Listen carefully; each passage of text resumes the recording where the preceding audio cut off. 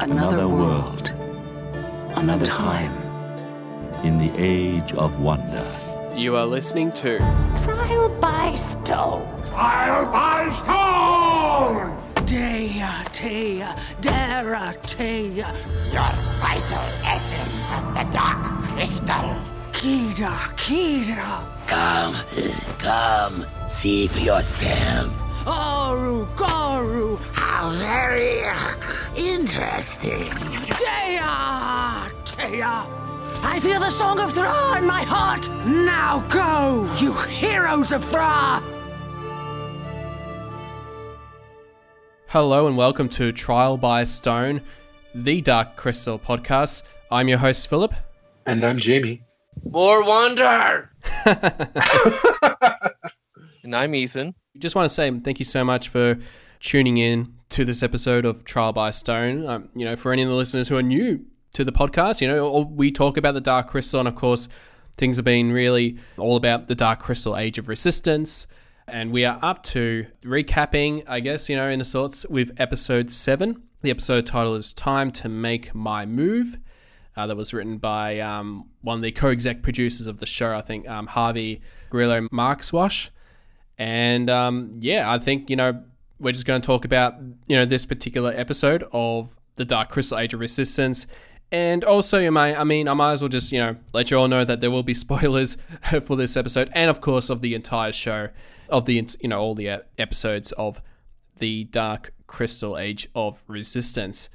And I'll have to start off by saying that I think this was definitely, for me, it was like one of my favorite episodes of Age of Resistance. And for a while, I was trying to figure out why, I sort of had ideas here and there, but I think the reason I enjoyed this episode was that a lot has happened in the first 6 episodes of the show. So much was going on with Rand finding out that the Skeksis are draining Gelfling essence, and he's got to prove to people, hey, they've been doing these things. And, we sort of got to, episode 5 where we sort of had that sort of the dream space. Sort of everyone all knows what they need to do. That the Gelfling's got to go to the Circle of the Suns and trying to figure out a way to sort of save their world essentially. So a lot really happened in the first 6 episodes. So I think once we got to episode 7, and I guess the nature of the episode in a way that it was the episode we sort of had a bit of downtime. Like it was a bit of a sort of a chill episode for me that I could watch it while watching the show. That I was like, okay, I can just not think too much, because so much has happened in the 6 episodes that sort of be able to relax, sort of relax. And initially, like, even though this episode was sort of like, for some, many people might say it is a bit of a filler episode, but still quite a lot happens in this episode. I think people either love this episode or hate this episode. I love this episode. I was cracking up, and I did not expect it at all. Oh man, no, let's not jump ahead. We got to go through this sequentially. We got to go to the beginning. We got to talk about Hup throwing up his guts. Oh man, we got to do this episode right. But I love this episode. It's so much fun. Oh yeah, it really is. Like, just seeing just the start with the crystal skimmers, and and just one of the best quotes from Hup. Hup want to die. It's just Jamie, did you love this episode or hate this episode? Some people hate it. I'm not a black and white type of person, even though I am half black, half white. I'm not a black and white person in terms of loving or hating something. It's always nuanced. It's always a nuanced discussion for me. But I will say initially with episode 7, it was jarring just because of the way the heretic spoke. It's very much like a comedian, and it's very tonally different from any other character. There are other characters that are a little bit funny, Hup probably being one of the funniest, but just because he is who he is, he's not trying to be funny. I don't think the heretic is trying to be funny either. But tonally, it's so different than anything else. It took me out of the show for a minute. Now I think it's great. I love it. Episode 7 is really a breather from, not just for the audience, but it's a breather for the characters from the journey that they're on. It's a way for them to feel safe, sort of find some peace and some rest as they before they begin that last leg of their journey. So I find it lovely. I find it's very different. It's risky. It was a big risk for them to take characters, new characters that we hadn't seen in the Dark Crystal and shake it up a little bit tonally. And it's very magical. They're experiencing wonder. They've never been to a place like that before. And I think it's a lovely episode. I guess the nature of the characters, especially with the heretic, he's such a crazy, different kind of Skeksis. I remember when they first announced that Adam Sandberg was going to voice this heretic Skeksis, I thought it was just a very left out of field, for a voice cast choice, and I sort of didn't know what, because I like him, from Brooklyn Nine-Nine, but I was just there was such an interesting choice for him voicing a Skeksis character. But I mean, once we got introduced to him, I don't know, I just sort of fell in love with the character. I just thought, I mean, as he describes himself, he's a fun Skeksis, and and a bit crazed as well. I don't know, I mean, what are your thoughts, Ethan, with the heretic? Because I know, originally, I mean, back in the day when the show was coming out, we're trying to speculate whether he was going to be a brand new Skeksis or if he's going to be based on one of the sort of the other 18 Skeksis that have sort of, been part of the lore.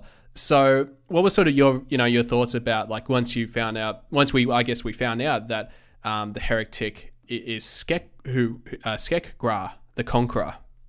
Yeah, so when the character photo first came out for the heretic, the clothes, the white clothes, the red, there's red drawings or something sewn into the clothes, and just the shape of Skekgra's face, and I think his coloring. There was lots of things that told me initially that this could possibly be Skekna, the slave master. And I was like, oh man, is he an exile? Did he lose a trial by stone? Or, because at least from the World of the Dark Crystal book, some accounts say that Skekna, the slave master, was openly evil from the beginning. And I thought, hey, maybe he was kicked out of the castle as a heretic, and maybe the Skeksis were maybe removing themselves a little bit from Skekna for being too evil openly. I saw in the groups that some people thought maybe it was Skekung, the Gartham Master, before he was the Gartham Master, and I could certainly see that too. I mean, there was a lot of cool theories going around, and we all know that Dark Crystal canon is a little wibbly wobbly, loosey goosey, and we were like, are some of the dead Skeksis coming back, or did they make a totally new Skeksis out of whole cloth? I mean, did someone get retconned and kicked out? There's a precedent for that as well. There was some, a spy master and a different mariner from the manga that was retconned. So, there was all kinds of theories floating around, and I thought what they did was so freaking clever, making the already established Skekgra the Conqueror into a heretic. Super clever. And just his story is, it's kind of, it reminds me of is it Saul that turned into Paul from the Bible? I'm not well versed in the Bible, but anyway, it kind of reminded me of, this guy that's not living such a good life who had this revelation. I'm going to change my life around and do a 180. Oh, well, you're right. It was Saul to Paul. Yeah. So Skekgra is kind of, of a Paul a little bit. And I thought that, that's really neat that, the heretic did a 180 like that. It's such a cool, clever way to squeeze him into the story without, and I think if they would have invented a Skeksis out of whole cloth, it could have. I mean, we just don't want to do that again. Who's to say, in a couple years they write a novel and make up Skeksis out of that, in a comic book and make up Skeksis out. You don't want to start this pattern of we just make up new things. They were very clever with the canon that they had. Yeah, and I think especially, I mean, considering that in the lore that they had 18 Skeksis and 18 Mystics that were sort of established or sort of created, or that there was 18 Skeksis, that was enough characters for the writers when they came in to do the Dark Crystal Age of Resistance to sort of to use based on those kind of characters. And actually, the cool thing I actually like about with the Heretic is, I think it was when it was first announced about his character, was design was actually based on an old Brian Froud concept for one of the many Skeksis characters that featured in the world of the Dark Crystal, especially with his face. That sort of a bit of that face paint. For me, he sort of always resembles the Union Jack. Of the United Kingdom flag, or part of the Australian flag, or with all that kind of stuff. So I thought that was kind of like a neat sort of, for people creating the show, looking back at Froud's, old designs, for different kind of Skeksis and incorporating that into the show. That's funny. I never thought of that, but that totally works too. I always saw it as like war paint, maybe like a bygone era of, what am I thinking? Kind of like what's that movie? Mel Gibson. Braveheart? Skirts. No, Braveheart. Yeah. Yes. Yeah. Skirts. Kilts. Skirts. Right. Yes. Skirts. Mel Gibson. Tuong Fu. Oh man. Oh, I can't breathe. Okay.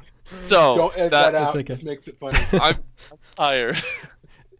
I as we're recording, I know it's pretty late for you, Ethan. So, but it's all good. It's all good. Yeah.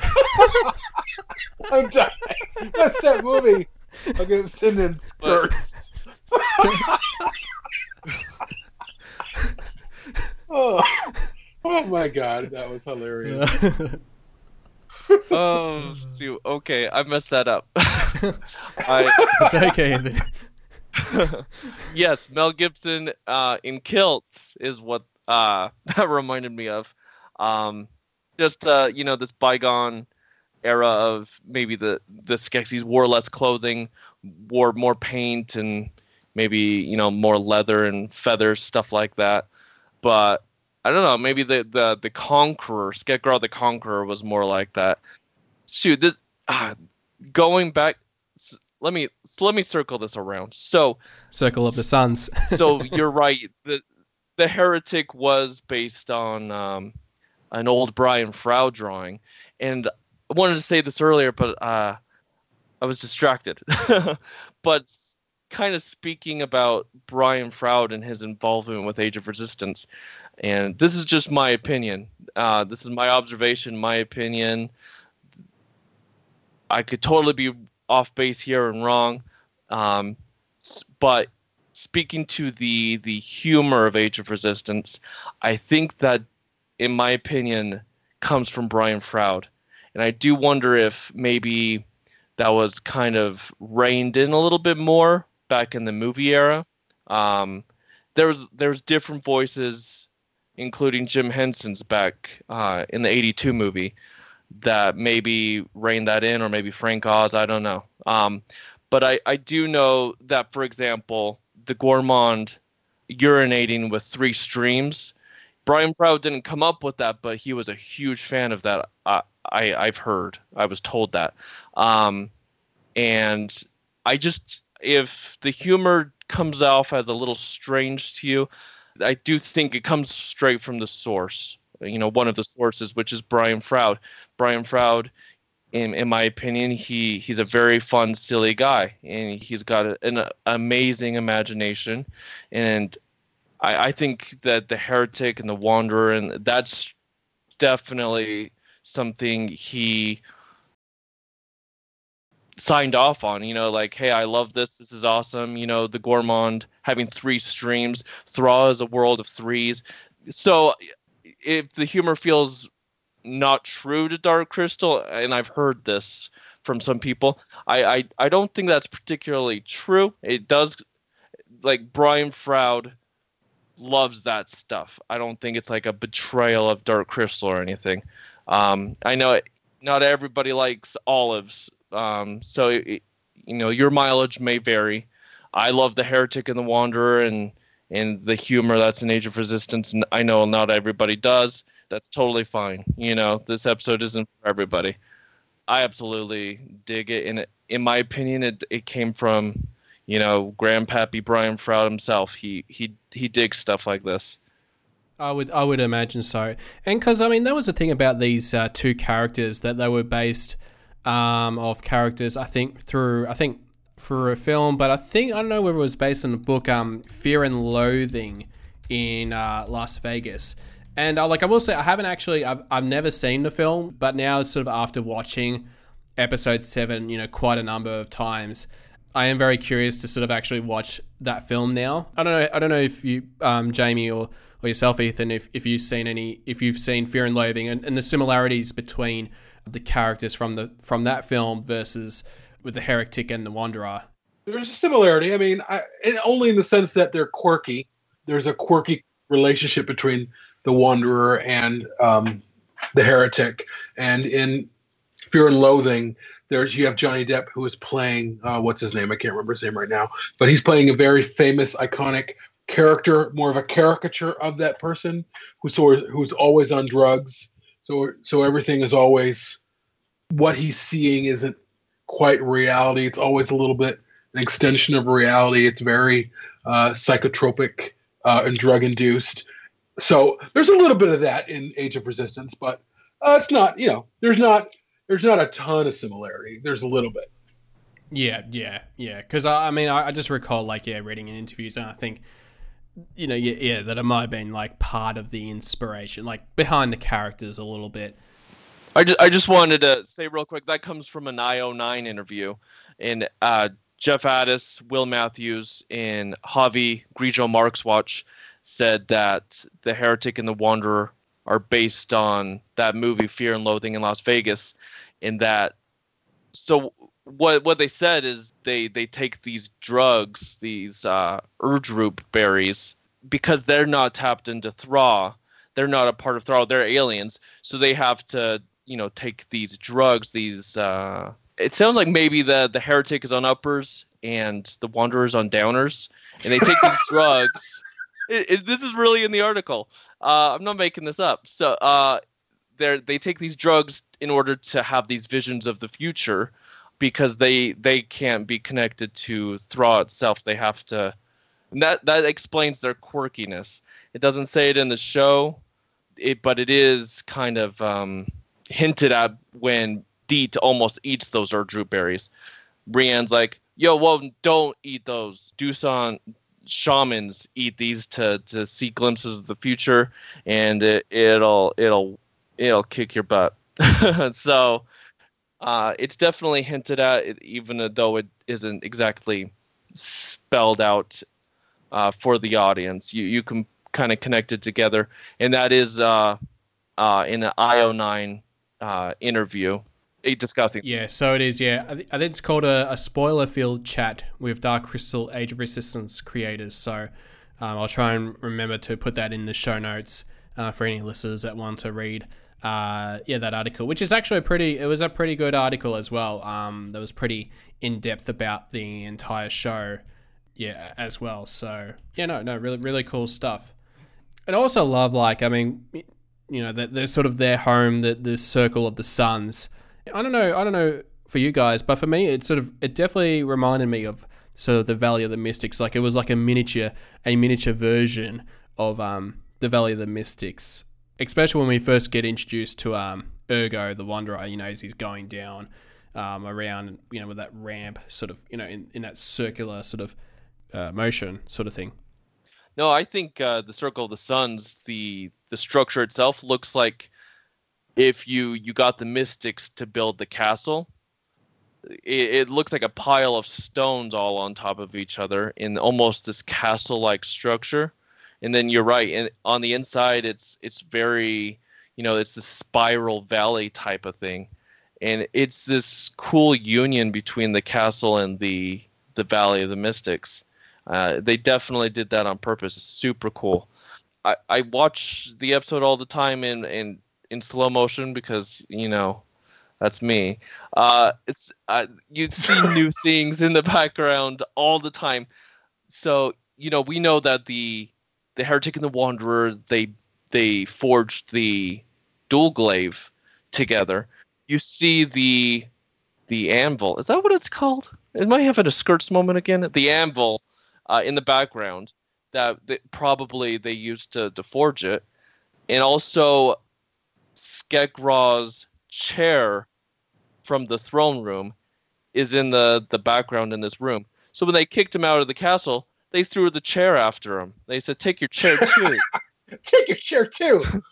Yeah, when the camera first goes into the what's it called, the Circle of the Suns, it's on the right, his little council room chair. When you look at the throne room of the Skeksis, there's the throne and then there's these little chairs to the sides. It's one of those chairs.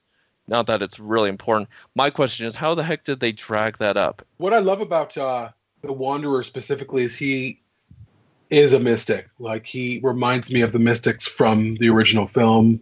I loved that he is slower and that there's contention between the two of them about how slow he is.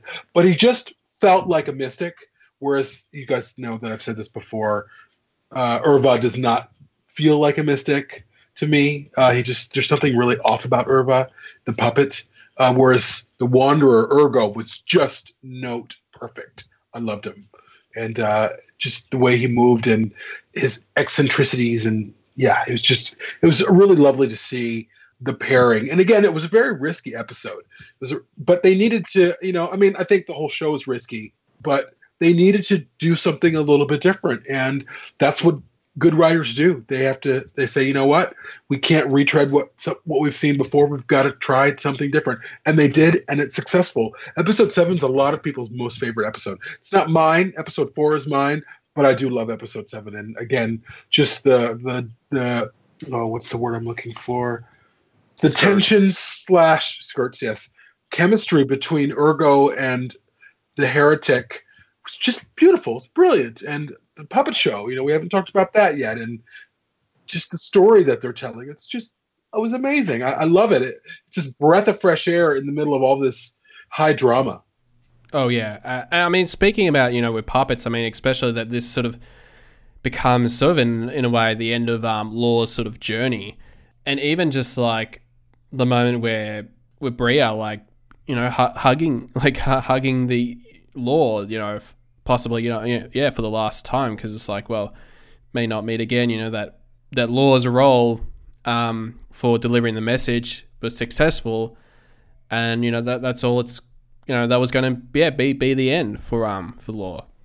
Here's the cool thing about Lore. So, slowly but surely, I'm over here writing my little fan fictions, right? And I'm try my best to come up with some cool original way of transmitting messages. I'm like, oh, maybe, if they sent a bird over and the bird kind of parroted, messages or something, la-di-da. No, Lore was built by the Urskeks back in the day, right? And Lore and others like him, according to Jeff Addis, are messengers. They're Thraw's version of a cell phone. I'm like, what the? I did not. That went over my head. So what you do is you tell a Lore a message, and they record it onto their little arm. They walk over to the next city, and they play it back. And then you tell Lore another message. He records it onto his little arm, and he walks over and he plays it back to you. So he's a messenger. I did not catch that. I was like, that is freaking clever.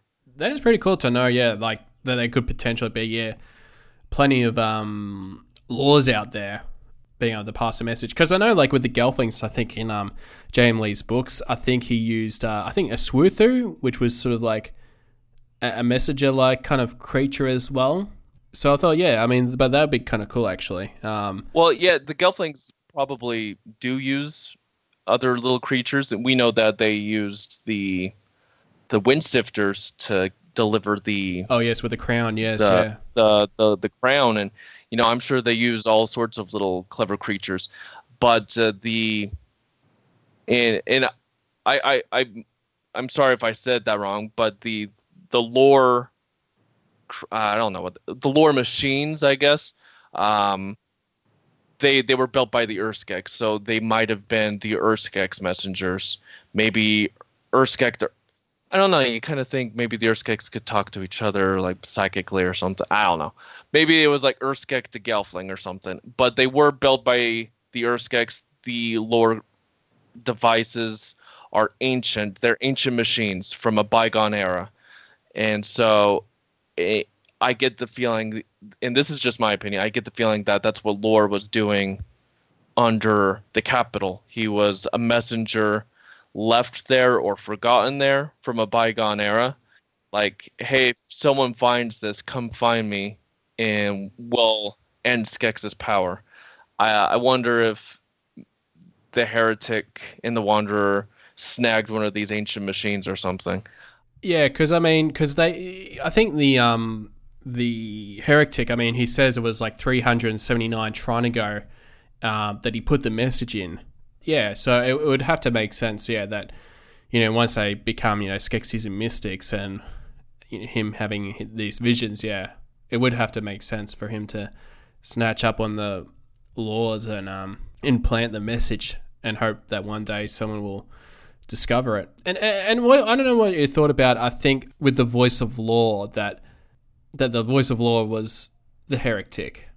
Oh yeah, absolutely. You listen to that again, and it's not the best quality, but I definitely think that's the Heretic's voice talking. Like, I can't remember what he says, but yeah, he definitely has the same like cadence and rhythm as the Heretic. Definitely. And as for, I mean, I bet you anything they'll utilize this in a season 2, because they even kind of lampshaded, or whatever you call it, like they draw attention to Rien's, like, he doesn't talk much, does he? Lore, you know, and that's because he doesn't have a voice of his own. He's a messaging system, you know. Like, for example, if Brea recorded a message on to Lore, then Lore would have Brea's voice on it. You know, he doesn't have a voice of his own. But speaking of Lore, I totally thought that Lore would be kind of a proto-Gartham, because the Gartham to me were always these golems, these machines driven by psychic pulses or whatever, you know, psychic machinery. I don't know what, but these golems, you know. But it was kind of a surprise. Anyway, that's a future episode. But anyway, it was definitely surprising to me that the Gartham weren't cousins, if you will, to the Lore and the Gartham weren't cousins, so to speak. Oh no, because I mean that was the thing about with the Gartham, because I think in World of Dark Crystal, or I think it was some mythology that they were once they were based on the creations from, I think, the Urskek's homeworld, and then what we got in the show was sort of a combination of the Aratham, which we definitely want to get into, combination of the Aratham and the Grunax. So I thought, you know, they sort of changed that up a little bit, you know, compared to, you know, the stories that we heard about with the Gartham, with the books, versus what they did with the show. Which, I mean, speaking about that, I mean, we might as well get into with the Aratham, or the Ascendancy, as, you know, the Skeksis are trying to get them to join their side to sort of, you know, take down the Gelflings and, or to, you know, to defeat the Gelflings in a way, but in exchange for them to get back their homeland, which was the Caves of Grot. And I mean, this for me, this was sort of one thing I wasn't a huge fan of, you know, overall, like with the Ascendancy, with the spiders, because I mean, I definitely know, like, sort of, you know, especially when we got introduced to the Ascendancy, and it was very on the nose, like very, you know, the Labyrinth kind of reference, I think, to the with the Helping Hands characters.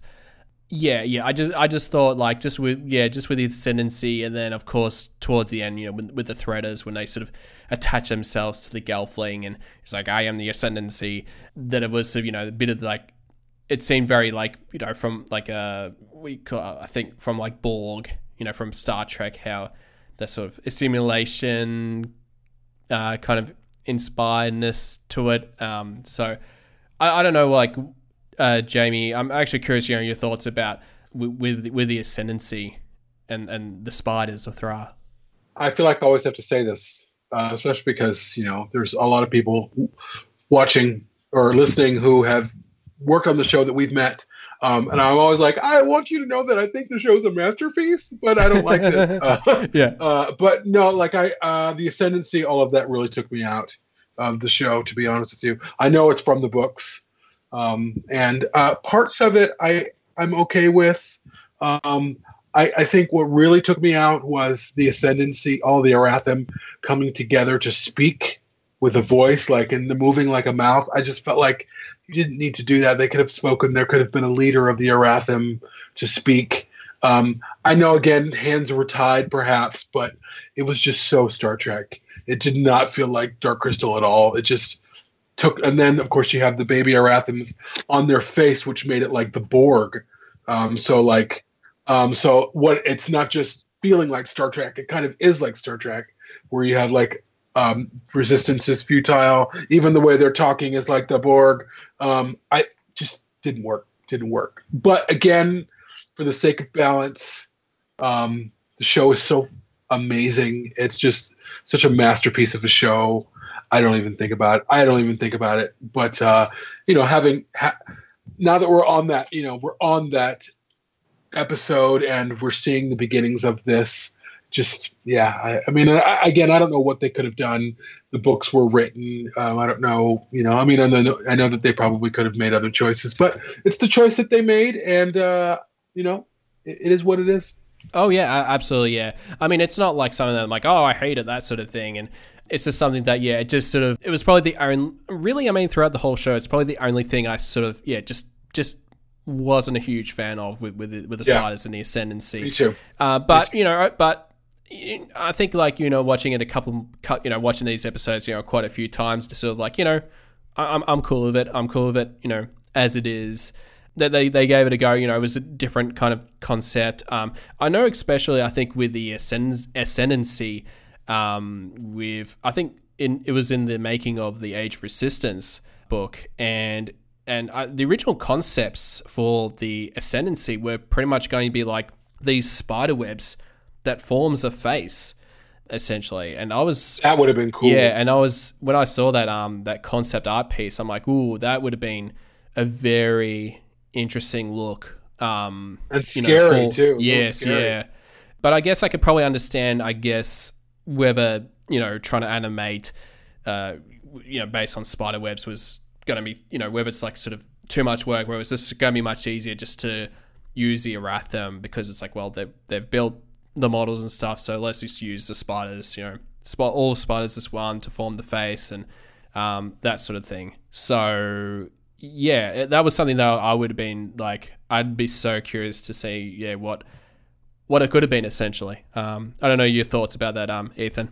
No, I really dig that concept art, and the just the idea of the Arathim go to different parts of the spider web and pull and tug and move the face, and really neat. It's a really cool concept, and I wonder if the spiders coming together and creating a new entity in a way, and as well as being an homage to Labyrinth, I wonder if they liked that better. The creators, Dark Crystal is about coming together, the Skeksis and the Mystics coming together and making Urskeks.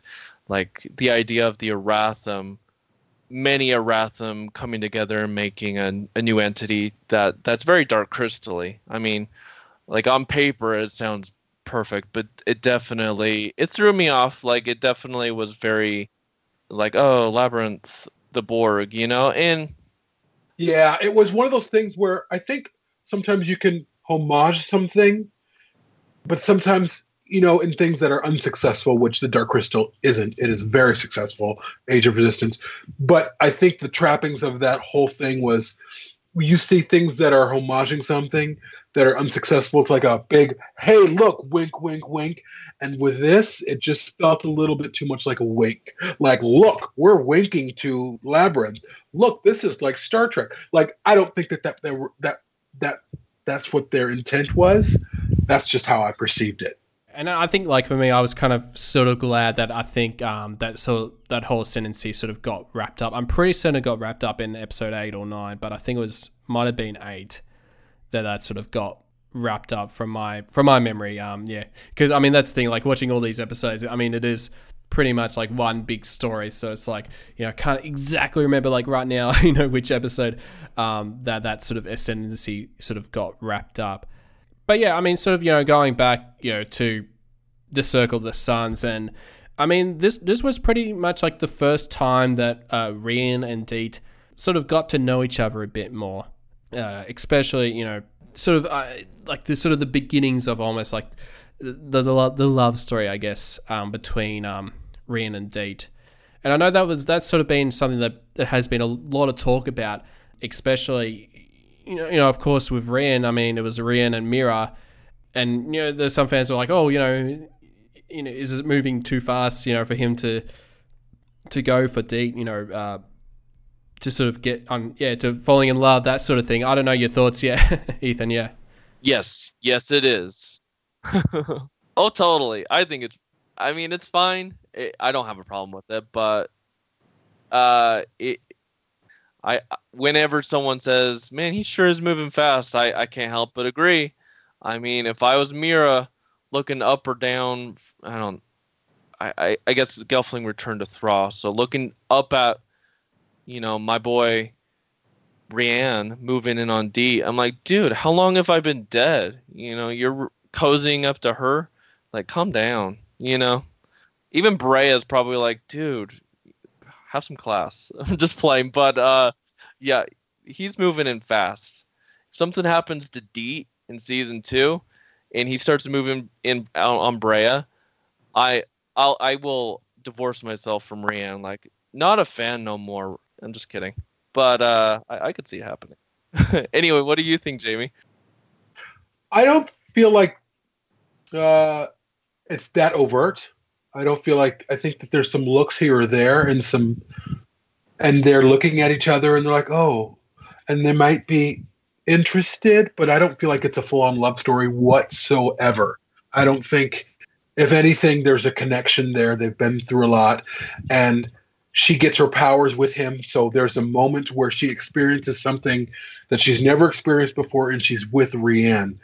And that bonds her to him in some ways. And I think what you're seeing with him is a sense of bonding that he has with her, not so much, oh, I'm in love with her. Yes, there's a couple looks here and there, but I don't know. I'm not seeing this love story at all that other people see. I mean that was the thing, especially. I mean, with Deet, she was really getting into telling Rian about with the Nurlocks and how her the rump dress was made with Nurlock rump, that sort of thing, and then she stops and sort of hesitates because, I mean, in a way, in previous episodes, every time Deet's tried to talk to another Gelfling, they just reject her.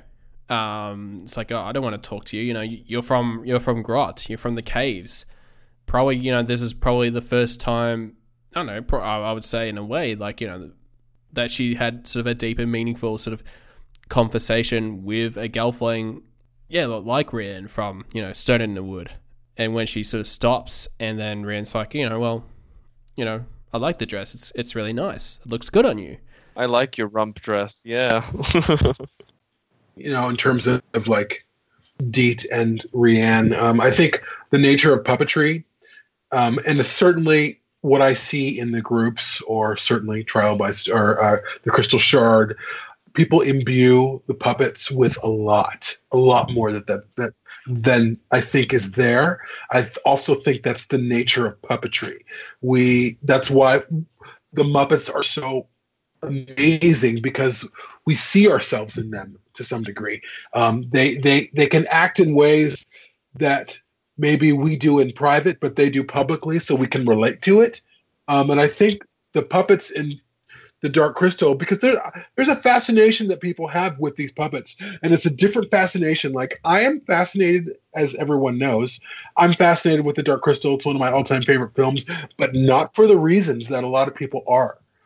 For me, it was more about wonder and a new world and what is possible and just so many other things.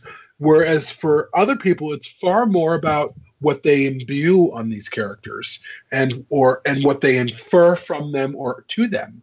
And it's interesting to see how people interpret what they're seeing. We're all watching the same thing. It's the idea that, again, we're all being given the same amount of information, but we're all perceiving what we're seeing very differently or different in a minor way. But yeah, no, it was just something that was very interesting. And I know that was sort of getting a lot of comments, I think, when that show was coming out. But yeah, I mean, for me, it's just like, for myself, I'm just like, well, they're just getting to know each other. It's probably the first time that they really got to really talk to each other a lot, because they've always sort of encountered each other. I think, for episode 4 and I guess, in episode 5 as well with the dream space. So really getting to know each other. And I think, it was sort of a good moment to sort of, again, like with this episode, to sort of bit of a breathing space, get to know some of these characters much more. And even more so, I mean, with Deet, and I think this is the thing that I love about with Dark Crystal, is how open and accepting, everyone is in Thra. I mean, especially like with Deet, when, she mentions that, I have a family, I have 2 fathers and a brother. And I think I just love that, it's not a big deal. Like, that, in Thra, that everyone's really open and accepting, for who they are, no matter who or what they're from and all that kind of stuff. Thra is a world without constructs, and a world without constructs is a world that's a world of possibility. Whereas on Earth, we live with constructs. We live with the construct of, mothers and fathers and all of those things. And yes, of course, it takes a man and a woman to have a baby and to do all of those things. But then, of course, we live in a society where 2 men can raise a baby, or 2 women can raise a baby, or a single person can adopt a child or have a child or whatever. But in Thra, these things don't exist. Rian doesn't bat an eye, because that's not even those issues that we deal with on a sociological plane, I would say, they don't even, this is a fantasy world where, girls fly, and you can talk to someone, or you speak to someone by by dream fasting. So I think they live in a world where it's, again, trees move in and out of the water and flowers speak. And so, of course, there's no issue with 2 fathers, because, well, number one, we don't even know how children are made or born. We don't know if Gelfling females get pregnant. We don't know if, my idea was if Thra sort of gives forth children to Gelflings who want them, who are coupled or whatever. So we don't really know. We don't know how that happens. But it's beautiful. And what I love about fandom's reaction to the whole, like, 2 dads thing is most fandom has been like, okay, next, which is how Rian was. It's not a big deal to people. This is just how life is. And it's really, really great. But of course, there have been some conversations and some accusations and some, controversial statements made about agenda and that sort of thing. But in Thra, there is no agenda. It just is what it is. And I love that it took a while to even notice it, for people to even like, oh yeah. And then people are like, really? Are you sure? And like, oh yeah, they're sleeping all in the same bed in that one scene. And people are like, oh, okay. And then they're on to, isn't Grot cool? Or isn't, like, it just wasn't a big deal. And it's a testament to the writers and to Louis and to everyone involved that they threw that in there without most people blinking an eye. I mean, that's the thing. Like, stories, that's what matters the most. And yeah, I just love just how open and accepting, like, just all the characters are, on Thra, and it'd be great seeing more of those sort of stories moving forward. Which I guess, speaking of stories, I guess the big thing in this episode was getting to know the true history of Thra. that Skekra, or the Heretic, and the Wanderer, Ergo the Wanderer, which, I mean, it starts off as sort of like a silly little opera that sort of seems like it just goes on for hours and hours, and sort of get to the point where they do this show, and it's all telling the story through puppets, which I thought that was like probably, again, I mean, one of the riskiest factors in this episode of Age of Resistance, because that moment could have, I mean, it could have almost been a bit hit and miss. Like, it's like if doing a story through puppets within a puppet show, if it's a bit too meta, or it's going to push viewers out a bit too much, with that sort of thing. But I mean, for me, it sort of really worked well. I think that was probably one of the brilliant moments within the episode. I guess, Ethan, like, I mean, I guess, I'd be curious to know sort of your thoughts about, their true history of Thra, because I know there's sort of been a lot of, different sort of interpretations sort of the history of Thra. And I was just curious, what was your thoughts like when, seeing that scene, them trying to tell the story about Thra? So the true history of Thra. Let's see. So that's a good question, because I can go on down so many avenues here. The whole puppet show is pretty much, we could almost have a whole episode just about the puppet show. Absolutely. I dissect the hell out of this. I mean, it's just another interpretation of the origin of the Skeksis and the Mystics, and I love it. It's absolutely gorgeous. It was so clever to do puppets, and the little things that I liked and noticed was the Skeksis when it. You know what? I don't think that's not even that. That's interesting to me, but it's not that interesting. Jamie, go ahead, because I am not prepared, Phil. I am so sorry. I put you on the spotlight.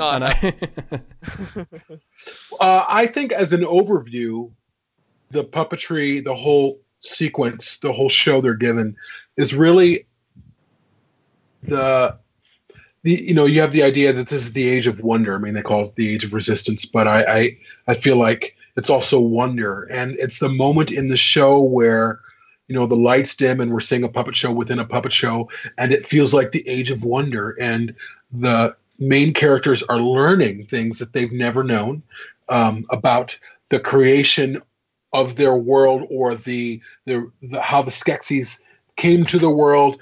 And it was just nail on the head perfect, pitch perfect, note perfect. And the way that it's a little bit meta, and of course you have them saying a puppet show, and they go, I love that. That could have not worked. That could have been too much. It wasn't too much. It was really, really perfect. And the way that they shot the puppet show, just the way, what's the name of the puppeteer, that younger guy that they hired? I know Toby Froud was in it, but yeah. So that was Barnaby Dixon. Yes. So he puppeteered the little Gelfling character. I think that was he was credited on. Yeah, just the motion, the movement.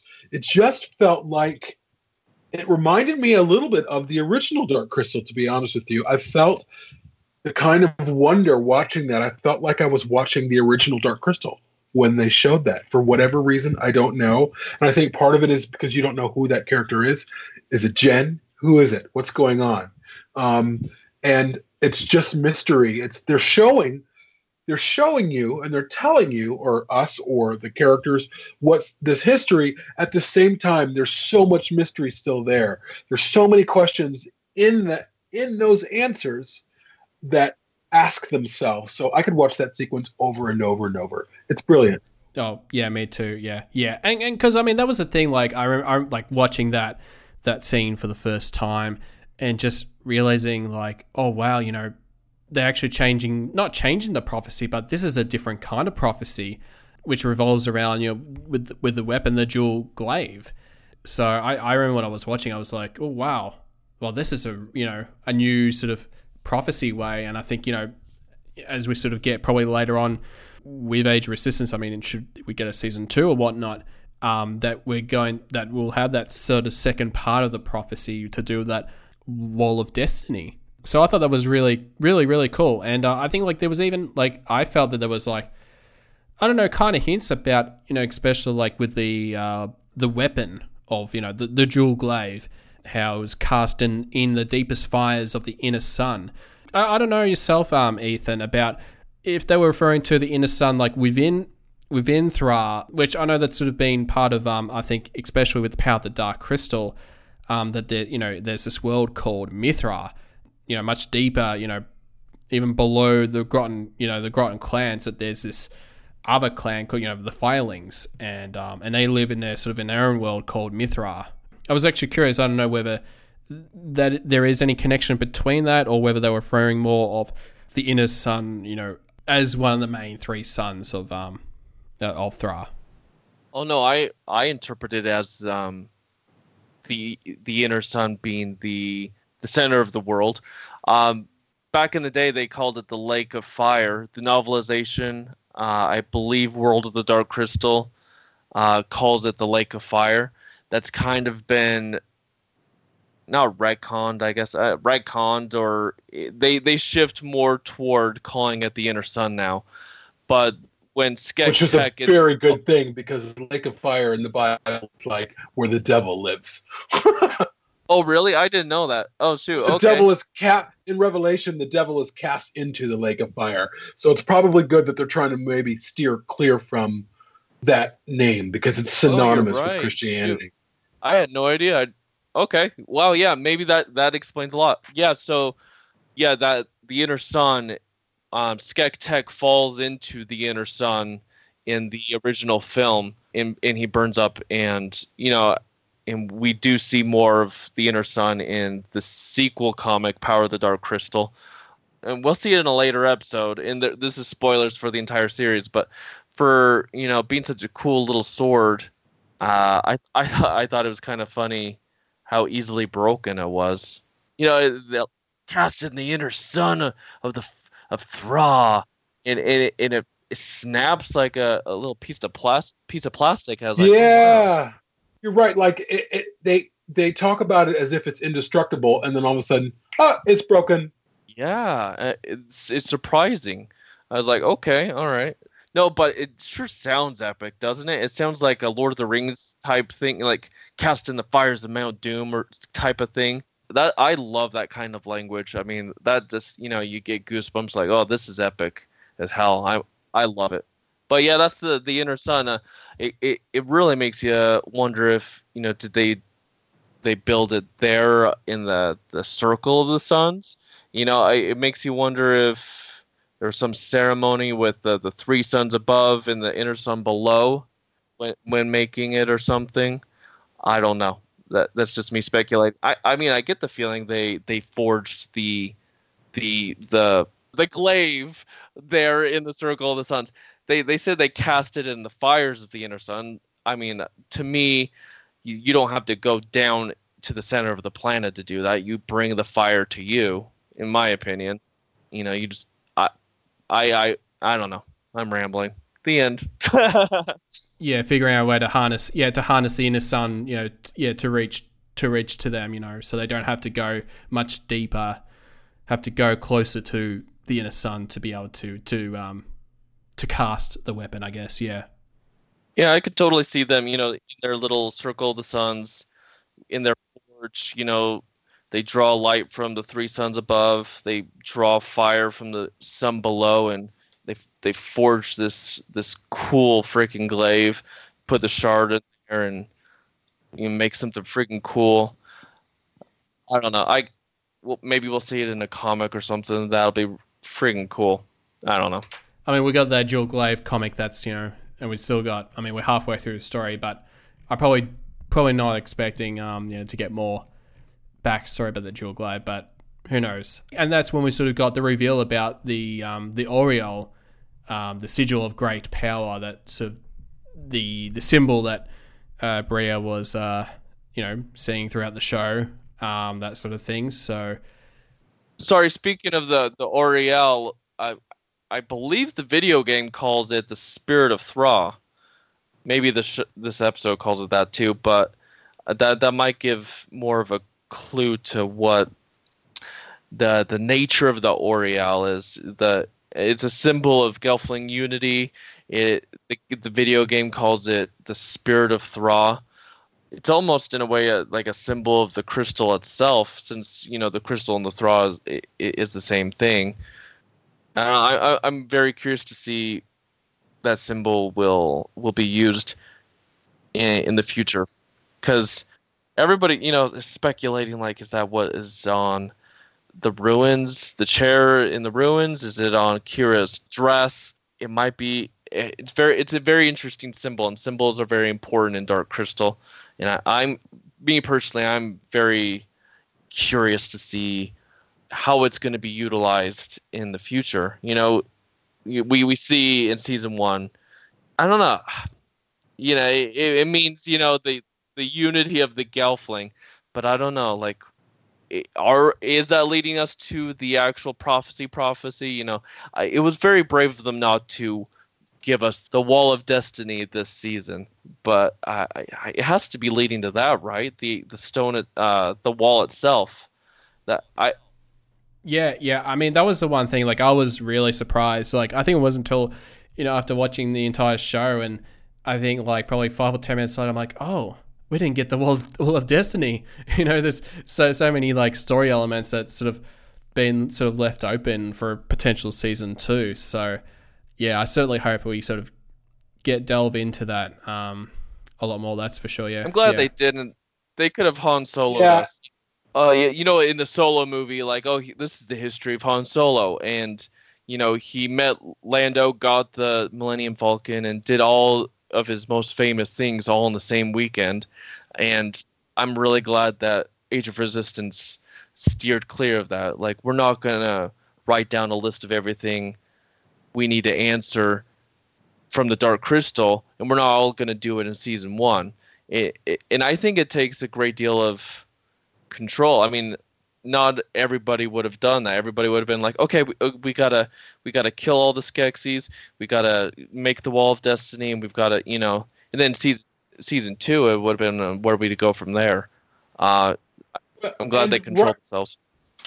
And really good storytelling, when you're especially in prequel territory, writing a good story doesn't mean answering all those questions. Writing a good story means asking better questions. And I'm glad that they didn't go into the Wall of Destiny. I don't think, hopefully, as we, approach a season 2, hopefully we get it. They don't set out to answer questions. They need to set out to ask different ones and leave some things up to mystery. Maybe we don't find out how Gelflings have babies. Whatever those mysteries need to be. I mean, I think the forming of the Wall of Destiny is a must. I mean, we need to see sort of the end of where the Gelflings, where the Gelflings end up. We need to see parts of that, and obviously. Solo is a very weak script, unfortunately. Where that, like you said, they just, instead of asking better questions, they just answer all the ones we didn't want and didn't need answered. Whereas with Age of Resistance, they've really told their own story without like, okay, we're gonna answer this and we're gonna answer that, and of course some things are talked about, but and hopefully we don't need to know who Jen and Kira's parents are. If they can hint at that, like the hint that they gave of possibly that being Brea running in the woods, looking like Kira's mother, I think that's all we need to see. I don't think showing everything and explaining everything. Part of what makes the original film so brilliant is the mystery. Who are these Gelfling? Who were their parents? Let's not answer all those questions. Let's leave a few. So if the season 2 wraps and that's all it's going to be, we're still left with some really good questions. That's what is good storytelling. And again, so far I think that they've really struck a really good balance there. So I'm hopeful that they can continue to. Oh yeah. There were so many questions, especially at the end of the show, and I'm just so excited to see furthering on the adventures and to keep continuing the mysteries of of sorts with the show. Because I mean, like for me, it's like, you know, I'm not really too fussed about, you know, who Jen and Kira's parents are. It just doesn't bother me. It's just like, you know, I don't mind who you know who they are. It's just like, it doesn't matter if we don't. I'm not too fussed if it, you know, if we don't get it explained in you know, say if a season 2 happens. So yeah. So it's all really good, and just such an exciting time. So we'll just have to wrap up for this episode of Trial by Stone. Again, so much happens in this show, and again, we're always going to be revisiting these episodes and even little moments for many more episodes to come. So I just want to say thank you so much for tuning in, and stay tuned for more episodes of Trial by Stone.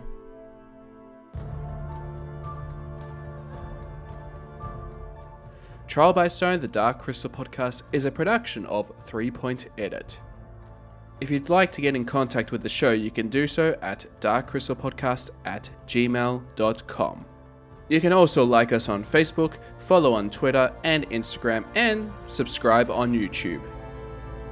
If you'd like to know more about the podcast, visit our website at www.darkcrystalpodcast.com. Thank you so much, and stay tuned for the next episode of Trial by Stone.